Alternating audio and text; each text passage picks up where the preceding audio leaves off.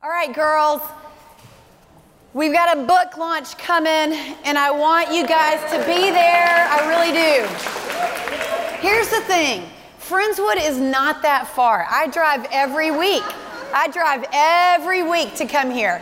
And so what I want is for you to drive 1 week to Friendswood.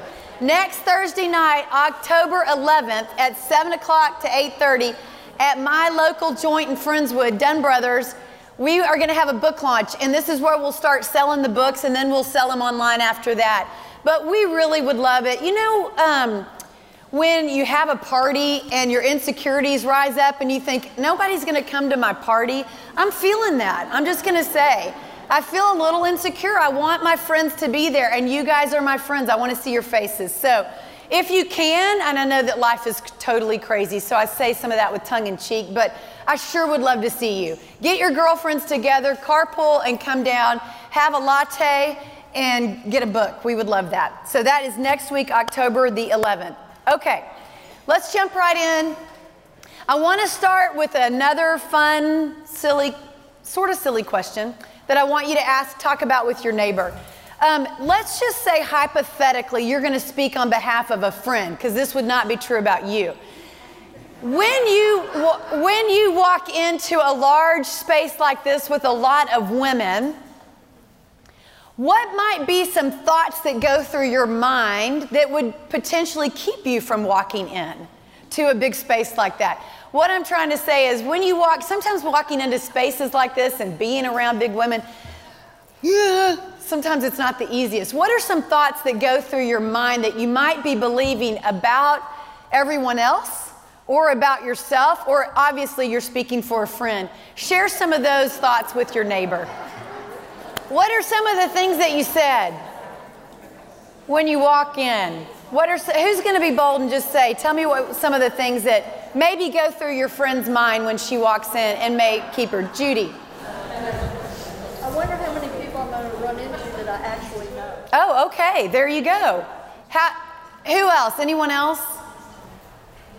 Am I dressed the right way? There you go. Am I dressed the right way? If you know me long, you might be thinking, is she going to call on me? Dear God, is she going to call me out? Will I fit in? I don't know if any of you said that. It's interesting to me what we're talking about today. The reason I asked this question is because what we believe tends to dictate how we feel and then dictate how we behave. And so oftentimes, I talked to a gal yesterday in Friendswood, and it was her first time, and she was like, whoa, I'm not a people-y person. And she was like, this is intimidating. And I said, tell me why you feel that way. And she said, I don't know if I'm dressed the right way. I don't know if I'm going to fit in. I don't know much about the Bible. I don't know if they're going to call on me. I don't know if I'm going to feel stupid. I mean, she had the whole gamut, and she was happy to share that with me. And I thought it was so interesting because she said it took everything in me to come. She said, initially, I wanted to hold back because my insecurities crept in, and her insecurities were stemming from what she was believing. And so if you've been tracking with us, we are in the middle of a 6-week series titled Refuge, and we're talking about the way God provides refuge for you and for me that might be surprising. He can provide refuge in a way that I'm not expecting it and might not even script it in my own mind. Oftentimes, I want the Lord to provide refuge in a very comfortable, pleasant setting. But oftentimes, the Lord does not remove us from the difficulties and the trials in our lives. He provides refuge in the midst of them. And so if you've been tracking with me, a few weeks back, we talked about Shadrach, Meshach, and Abednego, and we talked about the Lord's presence being with them in the fire. That He didn't deliver them out of it. He actually sent them into it. He enabled them, He allowed them, and then He was present with them in the fire. And He provided refuge there. Last week we talked about Hebrews, and we talked about the Lord's death on the cross and how that death, that sacrifice, that blood sacrifice was the atonement which gave us the refuge to come boldly to the throne having been sprinkled by the blood. That part of His refuge is Himself, that His forgiveness of my sin enables me to come boldly to the throne, and I'm accepted. I can come just as I am. That's huge, and we take that for granted. And this week we're going to talk about the refuge that is our mind. I don't know if you're like me, but There have been times in my life when I think I am going crazy. I think I must be crazy. And I say that because typically my anxiety's amped up and it traces back to thoughts that I'm believing. Let me give you an example, and I'll out my daughter instead of myself first. I have a daughter that's 10, and she was complaining about her hair one day. And I was like, seriously, you have the most gorgeous hair. So many women would take you to the beauty salon with them and say, whatever number that box is, that's the color I want. I want this color on my hair. You have beautiful hair. And it didn't matter what I said. She was believing that she didn't. She didn't like her hair. She was complaining about it. And my words carried no weight to her. She was going to believe what she was going to believe. And one day we were in, I don't even know where we were in some store, and a woman just randomly said, you have the most gorgeous hair. And Beth's whole demeanor changed. And it was like all of a sudden those words had weight, and she believed that to be true. And when she believed that to be true, it changed her whole countenance. Can any of us relate to that today? Can any of us relate? What we believe dictates how we feel and therefore how we act and behave. And so if I believe that coming here today that I might not be met with acceptance, or I might feel stupid, or I might not fit in, well, if I'm believing that, then that's going to make me feel insecure, and that insecurity is going to keep me from coming. That's going to create some resistance. And I'm going to think, maybe I'll just do this, and I think of all sorts of good reasons not to come. What we believe matters. And the beautiful thing about it is the Lord says when we come into a relationship with Him, we are indwelt by the Holy Spirit, and we receive the mind of Christ. We receive the mind of Christ, and that mind of Christ is a refuge. And so the issue is not, okay, let me think His thoughts. Let me somehow manufacture and create the mind of Christ. No, we have it. It's how do I access it? How do I access what's already true for me? How do I access it? Because the insecure thoughts, the shameful thoughts, the fearful thoughts, the thoughts full of worry, all of those thoughts, they're not from the Lord. They're not from the Lord. And that's what we're going to look at today. Because what we think matters. And we've got to think about what we think about. And we're going to talk about that in greater depth today. I want to look at Romans chapter 2. On your table, you've got some handouts, and we always write the scripture out, but if you've got a Bible, you can turn with me there. If not, just read along. We're in Romans chapter 12. We start at verse 1 and 2 is where we'll read. And I just want to read this passage. This is Paul the writer, is writing this, and I'm going to talk about it a little bit, and then we'll move to a different passage of scripture, which is 2 Timothy. So jump in with me for a second. Paul says this. He says, okay, and so, dear brothers and sisters, he says, I plead with you to give your bodies to God because of all that He's done for you. And let them be a living and a holy sacrifice, the kind that He will find accessible. This is truly the way to worship Him. Let me stop for just a second. What Paul is saying is he's saying, based on the mercy of God in your life, based on the fact that His blood has covered you, you are forever forgiven, you are found acceptable and dearly loved in His eyes. Based on that level of mercy, present your bodies to Him as a living sacrifice. What does he mean by that? He means just let Him have His way in your life. Be malleable in His hand. Trust when He tells you to do something that He's worth trusting. When He says, I'm not going to leave you or forsake you, believe it. Present yourselves as a holy living sacrifice. Oftentimes, I think what God wants from me is for my service, that He wants me to serve Him. And I began to think of ways that I ought to serve Him. How would a good Christian girl serve Him? And I'd do that, whatever that thought is. But the Lord is saying, I want you to ask me. I want you to live in fellowship with me, and I'll lead you. And you'll find yourself in areas and serving me in ways you never would have predicted. You never would have predicted. But Paul is saying, present yourselves as a living sacrifice. Trust me, be malleable in my hand. And then what's interesting is the very next sentence that he says. He says, don't copy the behavior and the customs of this world, but let God transform you into a new person by changing the way you think. by changing the way you think. Then you will learn to know God's will for you. How many of us have said, I just wish I knew what God's will was? What does God want me to do? Paul's telling you the secret. Just trust him. Be malleable in his hands. Don't copy the behavior and the customs of this world. What does he mean by that? He means this. There is a thought pattern in this world that is contrary to the Lord's, but it feels most natural to me.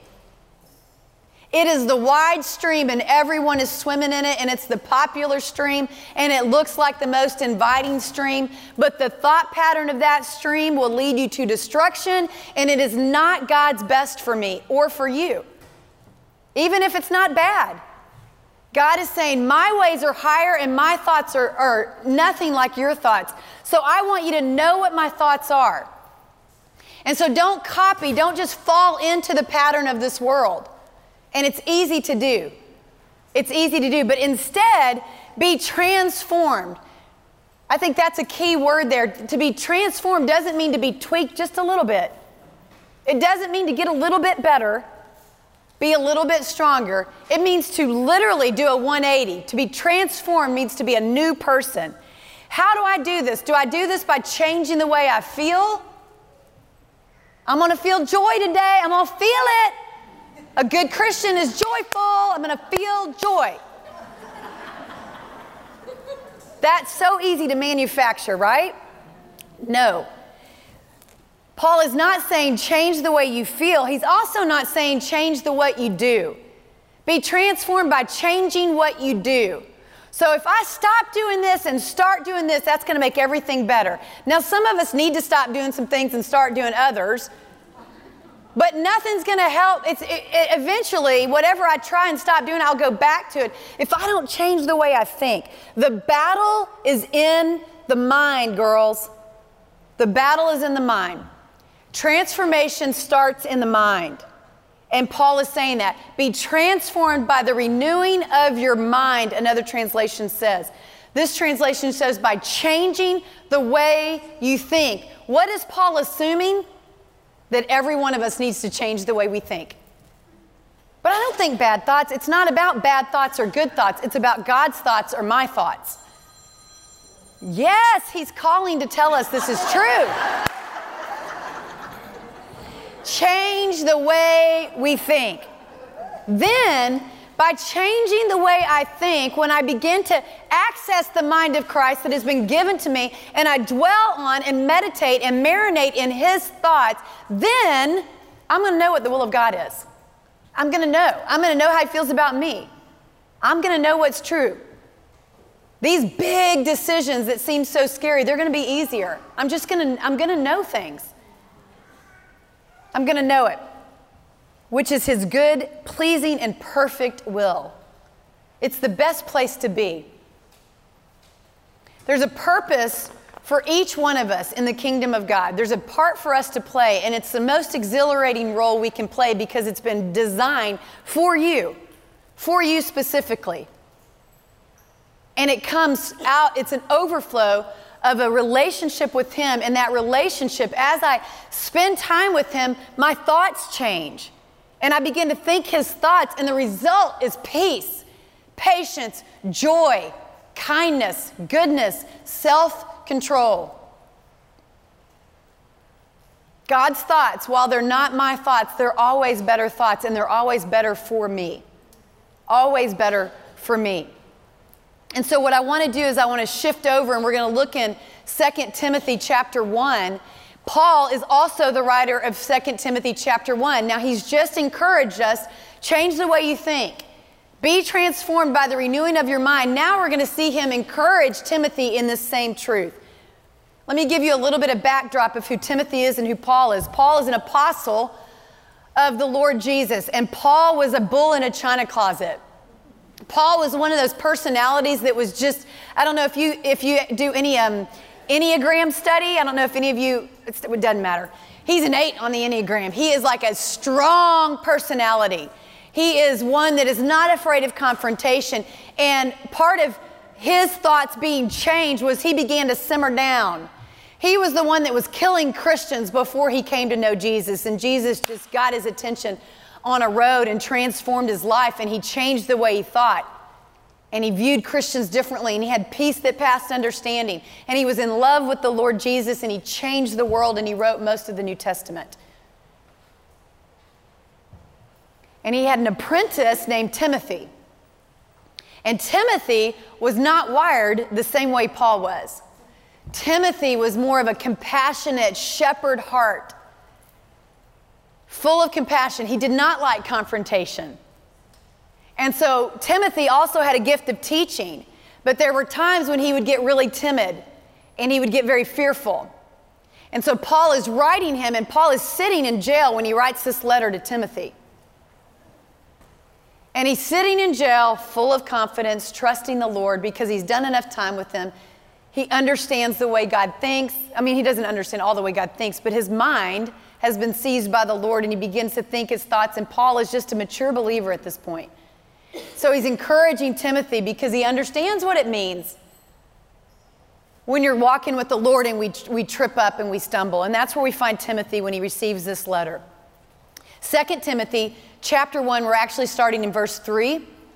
Paul says this, he says, Timothy, I thank God for you, the God that I serve with a clear conscience, just as my ancestors did. He says, night and day I constantly remember you in my prayers, and I long to see you again. For I remember your tears as we parted, and I will be filled with joy when we are together again. Verse 5, he says, I remember your genuine faith, Timothy, for you share the faith that first filled your grandmother Lois and your mother Eunice. And I know that that same faith continues strong in you. Let me stop there for just a second. Your faith matters. What you believe in your relationship with the Lord matters, not just for the condition of your own life, but for those coming behind you. Some of us in this room don't have biological offspring. Doesn't mean you don't have spiritual daughters and spiritual granddaughters, or spiritual sons and spiritual grandsons. And so your faith, there are so many men and women that are spiritual fathers and mothers to me. And my mother and dad believed Jesus and trusted Jesus, and I'm part of their legacy too. But it is so critical as you walk with the Lord that you allow others to see that, the good, the bad, and the ugly. Your kids need to see a woman that has genuine faith. Those men and those sons and daughters that are in your sphere of influence, whether they're biological offspring or not, it doesn't matter how old you are and if you're married or single. Your faith impacts those behind you, whether you want it to or not. Your life impacts those behind you, whether you want it to or not. Mine certainly does. Yours does too. And so what Paul is saying is, he said, the faith that you came to know so readily was planted because of the faith of your mother and your grandmother. And so for Timothy, he moved into the faith without as much struggle. Without as much struggle. But Paul is definitely careful to say that same faith is now genuinely, it continues strong in you. So at some point, it no longer was just his mama's faith or his grandmama's faith. It became his own. And so you and I need to know that too. If you do have children and you want them to be a certain place spiritually, you got to let that go. You cannot control it. You just follow and love the Lord yourself, and you just pray for them every stinking minute. That's where a battlefield ground is, on your knees. But just know that at some point, I began to own my own faith, and it became real for me, and that's what will have to happen for Ben and Beth. But I certainly don't want them to have to come to Jesus in spite of me. Right? I want them to go, I watched it in my mother, I saw it in my grandmother. And so it wasn't as huge of a leap for me to just trust and believe that God is good, that he loves me, that he sees me. And that's what Paul is encouraging and reminding Timothy about. But this is what's important. Look at verse 6. He says, this is why. Now, why does he say this is why? Is because sometimes you and I need to be reminded that we actually know the Lord and that we actually are saved believers and that we're not going to go off the deep end. And Timothy is struggling, and we'll see that in just a second. But he starts the letter by saying, I love you, I affirm you, I want to see you again. And then he shifts the conversation and he says, you got it. You're in relationship with the Lord. Why is he saying that? Because Timothy is slipping. Timothy is doubting. Timothy is in a fearful place. Why does he need to say that? Because when we get vulnerable, we start to change our thinking. When we get vulnerable, all the crazy thoughts start to enter in. And they always really sound like our own voice, so they sound very natural. And oftentimes, they come in and enter so quickly that our emotions react so fast, and all of a sudden, we're freezed up and paralyzed and crippled by our fears, and we don't even know how we got there. But that's where we find Timothy. And he's saying, wait, let me remind you who you are. You are a son of the Most High God. You have been bought. You have been ransomed. The blood of Jesus covers you. This is who you are. I don't care who you think you are right now. This is who you are. You are a son. You are a son. And don't let anyone tell you differently. And so that's where Timothy is. And Paul's going, come on, just start to relax. Remember, because he's all frozen up. Anybody can relate to that today? Yeah, we all can. He says, so this is why I'm reminding you, fan into flames the spiritual gift that God gave you when I laid my hands on you. Oh, it's such a blessing to have a spiritual mentor in your life. If you don't have one, just say, Lord, would you bring somebody into my life? And it'll always be somebody you least expect. Somebody you probably wouldn't have picked, but just ask the Lord. Start to keep your eyes peeled when you're at church. Lord, is there somebody that I could have coffee with? That I could just bounce these crazy thoughts off, that could remind me, could be a Paul in my life. And then you turn around and become a Paul to someone else. To someone else. And he's saying, fan into flames the spiritual gift that God gave you when I laid my hands on you. Fan it into flames. Why is he saying that? Because it's just an ember. It's just an ember. He's struggling. He's struggling. And then this is what he says that is so critical in verse 7. So he's saying, fan into flames. We'll talk about what it means to fan into flames in just a second. But verse 7, Paul just goes for it. I love Paul. He does not mince words. And he says, Timothy, and I just envision in my mind the tone with which he wrote this. I picture him sitting in jail just digging into the paper, because he's so passionate about this. He says, Timothy, God has not given us a spirit of fear and timidity. Timothy, this is not who you are. God has not given us a spirit of fear and timidity, but instead, what has he given us? A spirit of power, love, and a sound mind. A sound mind. Circle, underline, asterisk that. A sound mind. He's given it to you. I can't create it myself. God has given it to me. It is mine. I am not crazy, and neither are you. You're not crazy. That is a relief for some of us today. Just let that sit. Let that fall over you for just a minute. Every time I read this, I get it just tenderizes my heart all over again, because the Lord, I believe, saved my life with this passage. I was 22, 21, and I graduated from A&M. And I moved to Houston, and I grew up in the same town. I was born and raised in the same town. Everything was familiar in that town. I have a twin sister named Catherine, and so I always had a partner. And so I grew up with a foundation that was really pretty firm for me. I didn't have a lot. My parents divorced. That was a trial, but it wasn't like I had a lot of trauma growing up. I had a lot of common, predictable, familiar ground on which I stood. Went to high school, then graduated, went to college. Catherine went with me. We both went to A&M. First semester was rough. I shared this yesterday. Freshman year of college was tough because it was like we came from this small town into this big university. The university itself was the size of my town. And I got there and I was like, hey, I'm here. Nobody cared. And Catherine and I didn't know how to study. And oh my goodness. We laid in our dorm room for the full first semester, I think, every free minute that we had listening to Reba McEntire on a cassette tape. singing fancy, just laying there going, surely this is going to get better. So freshman year was rough, but then after we moved out of freshman year, I developed some great friends that I'm still so close with today. And college became a bubble.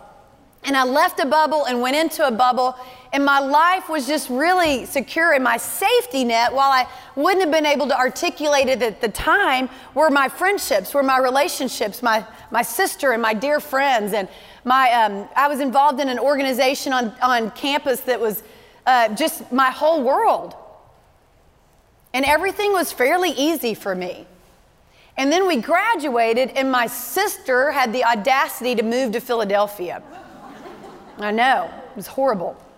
She did not ask my permission.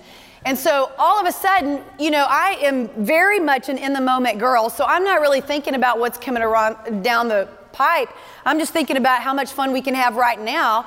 And all of a sudden we graduated, and I realized I got to get a job. And so I got a job in Houston, and Catherine got a job in Philadelphia. Another roommate got a job on the other side of Houston. We all just scattered. And I moved to Houston, I'd been to Houston one time in my life, moved to Houston, and it was, I just felt like this must be what hell is like. Not because there weren't great people, but it was so big, so much cement, and so many roads and highways, and I just wasn't prepared for it. My first day on the job, I was supposed to be in the Heights area at TC Gesture, and I wound up in Pasadena at the Ship Channel. So you can imagine how this starts out. I'm in just a snotty, weeping mess by the time I get back to work. And here's what begins to happen. After these experiences, I begin to start to believe I'm all alone. I'm not going to make it. This is awful. This is not going to get better. This is what life is like. I don't like this. And so all of a sudden, I couldn't have articulated it at the time, but these thoughts began to produce some anxious emotions within my heart. And I had not really experienced anxiety before in my life, but I began to become so anxious that it was crippling me. And I remember, and I was a believer, I was walking with the Lord in college, and I remember recognizing at one point, late at night, I thought, I'm not going to be able to get up and go to work tomorrow if you don't show up, Lord. And all of a sudden, my faith that had been so deeply rooted in relationships, which is important, needed to go a step below that, deeper, and it needed to be rooted in my primary relationship with Jesus. And I didn't know how to cultivate that. I knew how to worship Him, and I knew how to have a lot of fun with Christian friends, but my one-on-one relationship with Him had not really been cultivated because there wasn't a deep felt need. I was professing Him, I was having a lot of fun, but then all of a sudden I was alone and scared and ill-equipped, and my anxiety just began to grow and grow. And I remember laying in that bed one night, and I was like, Lord, you've got to speak to me. And it wasn't like I could recall all these scriptures of encouragement at that time. When you're in the middle of anxiety and fear like that, or worry, all you can think about is fear and anxiety and worry. You just get really jumbled. And so all I knew to do was just take my Bible, and I just began to open it. And I was crying out to the Lord, and He met me.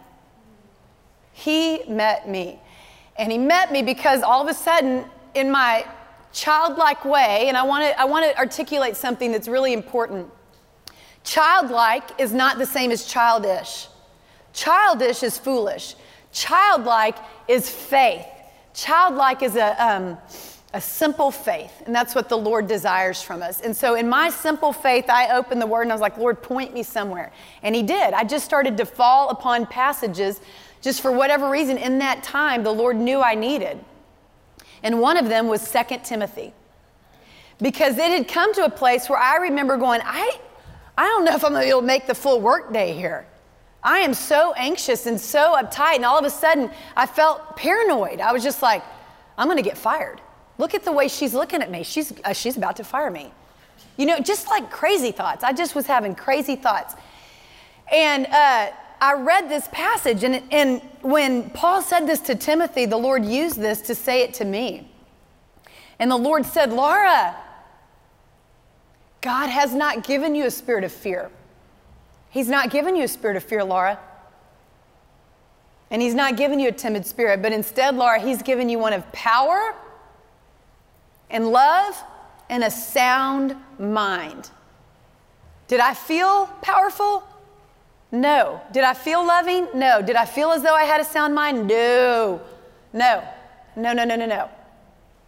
But I read that and I was like, I'm at a crossroads. I'm going to believe him or I'm going off the deep end.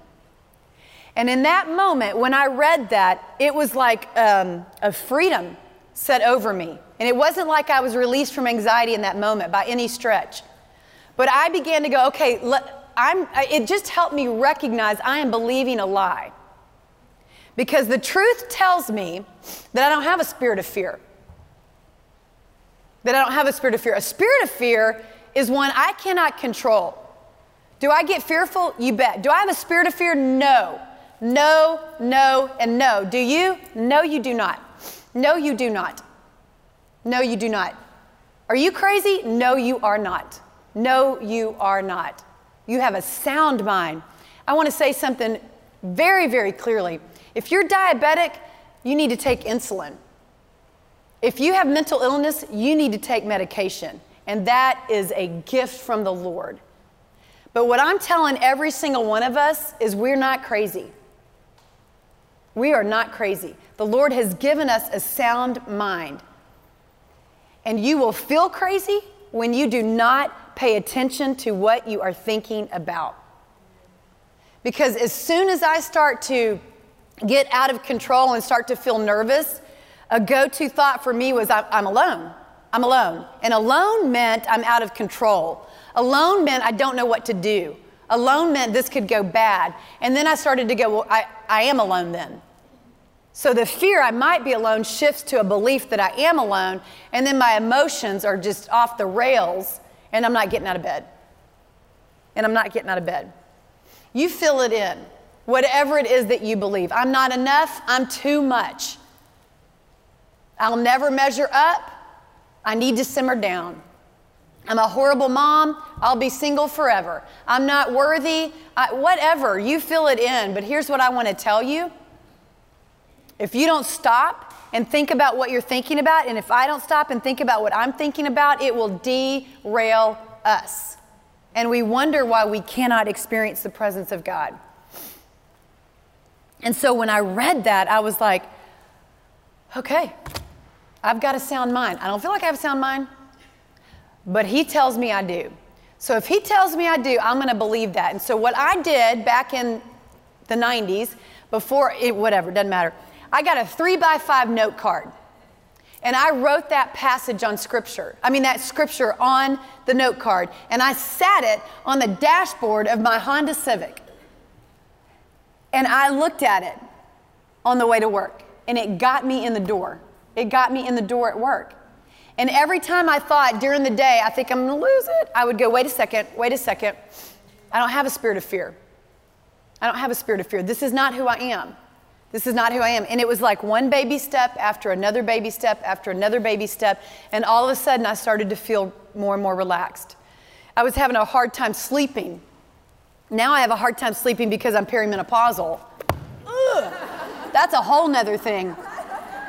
But I was having a hard time sleeping because I was so anxious. And I was really fearful at night. And so going to bed at night was really scary for me. And I was like, Lord, you got to speak to me. And I landed on a passage in Psalms. And it said, you will not be afraid of the arrows by day or by night, and you will lay your head on a pillow and you will sleep sweetly. That's my paraphrase of it. But I'm telling you, I read that he just led me to it, and it got me to sleep at night. It got me to sleep because I was in a desperate place where I just knew my thought patterns and my way of doing things was not working, and I needed to trust him. I had to trust him. And as I did, my refuge, my mind became my refuge. It became my refuge. And I began to just feast on the Word of God. What is it that you say about me, God? What is true? What is true? And this is what Paul is saying to Timothy because he knows that Timothy is slipping. He knows that he is struggling. God does not despise our struggle. The Lord is ever-present help in time of need. Come to him and let him speak over you a word if you are anxious or you find that your mind is just, you can't stop it. You can't control the thoughts and you can't ease the rapid pace of it. I don't know if you've ever felt that way, like I can't turn my mind off. I can't turn my mind off. How do we access our mind of Christ? How do we do that? Paul again tells us in 2 Corinthians 10:5, and I'll talk about this for a little bit and then we'll close. In 2 Corinthians 10:5, he says this, he says, here's how we do it. We destroy arguments and every lofty opinion raised against the knowledge of God. We destroy, we don't just kind of push aside. We destroy every argument and lofty opinion raised against the knowledge of God, and we take every thought captive to the obedience of Christ. To the obedience of Christ. We destroy it. So how do I do this? I destroy every thought that raises itself up against the knowledge of God. If Eve had done this in the garden when God said, when the serpent said, did God really say you shouldn't eat of that? She knew the truth. She didn't believe the truth. If she had said, hold on just a second. Yes, he did say it. And if she had stood on that, we'd all be in better shape. But he says we destroy arguments and every lofty opinion raised against the knowledge of God. Here's how I do it. It's very simple, rudimentary, but it helps me. Is that I literally envision my mind is a crazy train. When it starts to get out of control, I'm like, all right, stop the crazy train and let me see who's on board. Let's take inventory for just a second. Who is on board this crazy train? And I begin to write down what it is I'm thinking. Literally write it down. And I know I need to do this because my emotions are telling me so. See, your emotions are not wrong, but they're always subject to what you're believing. They're always a response to what it is you're believing. And so if I'm hyper anxious or really angry or whatever it is, that's a signal for me, stop. What is it I'm thinking? So I grab control. Okay, here's the crazy train. What are the thoughts on board? And I start to write them down. And when I write them down, it brings them into the light. And I look at it and I go, well, that's not true. That's not true. Doesn't matter if I feel like it's true. Big key. Because most of the time, all those crazy thoughts feel true. They always feel true. That's how the enemy hooks us. Because we are led by our emotions far too often. So they feel true, therefore they must be true. And therefore I'm going to act on them. And I have to stop and go, okay, here we go. And Paul says you have to destroy them because they creep back in. So I have to raise these thoughts up. Let's just say, for example, I'm walking in that door today. And I've had a rough morning with my kids. I don't feel worthy to get up here and teach. And all of a sudden I feel on edge. And I walk in and the board members can see it on my face that I'm totally a little off kilter and I'm anxious. And well, I have to stop. Okay, what am I thinking? Well, if I really pay attention, the thought that I'm probably believing is, you're not worthy to get up there and teach. You're not worthy to get up there and teach. You yelled at your kids on the way to school. You're not worthy to get up there and teach. All right, we'll have to look at that and go, okay, is that true? Is that true? No, it's not true. But here's what makes me worthy. It's not my behavior, it's the blood of Christ. Remember last week? Having been sprinkled by the blood, I can come boldly to the throne. So here I get to look at it and go, you know what? I did yell at my kids. I did. I'm a hot mess. But what is true? I am accepted. I am loved. I am adored. The Lord is the lifter of my head. I am covered by the blood. He's at work in my life. And it's not me that has anything to offer here today anyway. And so, Lord, you just use me as a vessel, and then everything begins to change. You see? But I have to think about what it is I'm thinking about. And it's so natural to think that we are less than, too much, not enough, whatever it is. The enemy is really, really good at knowing what our jugular is. Yours will be different than mine. But Scripture says you will know the truth, and the truth will set you free. So what is the truth? You've got to know the truth. I've got to know the truth. Jesus is the way, the truth, and the life. What does Jesus say about me? What does Scripture say? He created me in my mother's womb. All the days were ordained for me before one of them have come to be. He delights in me. He dances over me with singing. The angels rejoiced when I came to know him. I am fearfully and wonderfully made. The plans he has for me are good plans, not plans to harm me. What does Scripture say about him? He will never leave me or forsake me. He never changes. He's forgiven me. My sins are removed as far as the east is from the west. When I meditate on that, everything begins to change. And it is not natural to meditate on the truth. It is natural to swim in the big sea with all the other fishies in this world that'll say, you better shed a few pounds if you're going to be worthy. Ooh, you didn't work out today. Oh, you better hurry up and get married if you want to be validated. Oh, your kids? Oh, man, your kids better behave a little bit better. Did they make the team? Oh, they didn't. Dang. Huh. How many square feet is your house? What year is that car? How happy is your marriage? What's your bank account look like? We're bombarded. We're bombarded. And so God is calling us to a different way of living. And the transformation comes by the renewing of our mind. And the beautiful thing about it is we've been given the mind of Christ. We've been given the mind of Christ. I don't have to strive and do this, but I have to be intentional. I have to receive it. I have to apprehend what's already true. I've been given the mind of Christ. And when I begin to meditate and marinate and sit in what is true and let my mind focus on that, I start to believe it even more and my feelings start to match up to it and I walk in peace. I walk in peace. And the longer I walk with the Lord and the longer that I do this, I really do recognize that my mind is a refuge. Because I get bombarded all day long. This book that's coming out, this book right here, this thing right here, this thing. This is a tool for God to use. This does not determine my worth. And that is such a gift because then I can just enjoy it. I can enjoy it. You see the difference? Your kids don't determine your worth. Your bank account doesn't, whatever it is.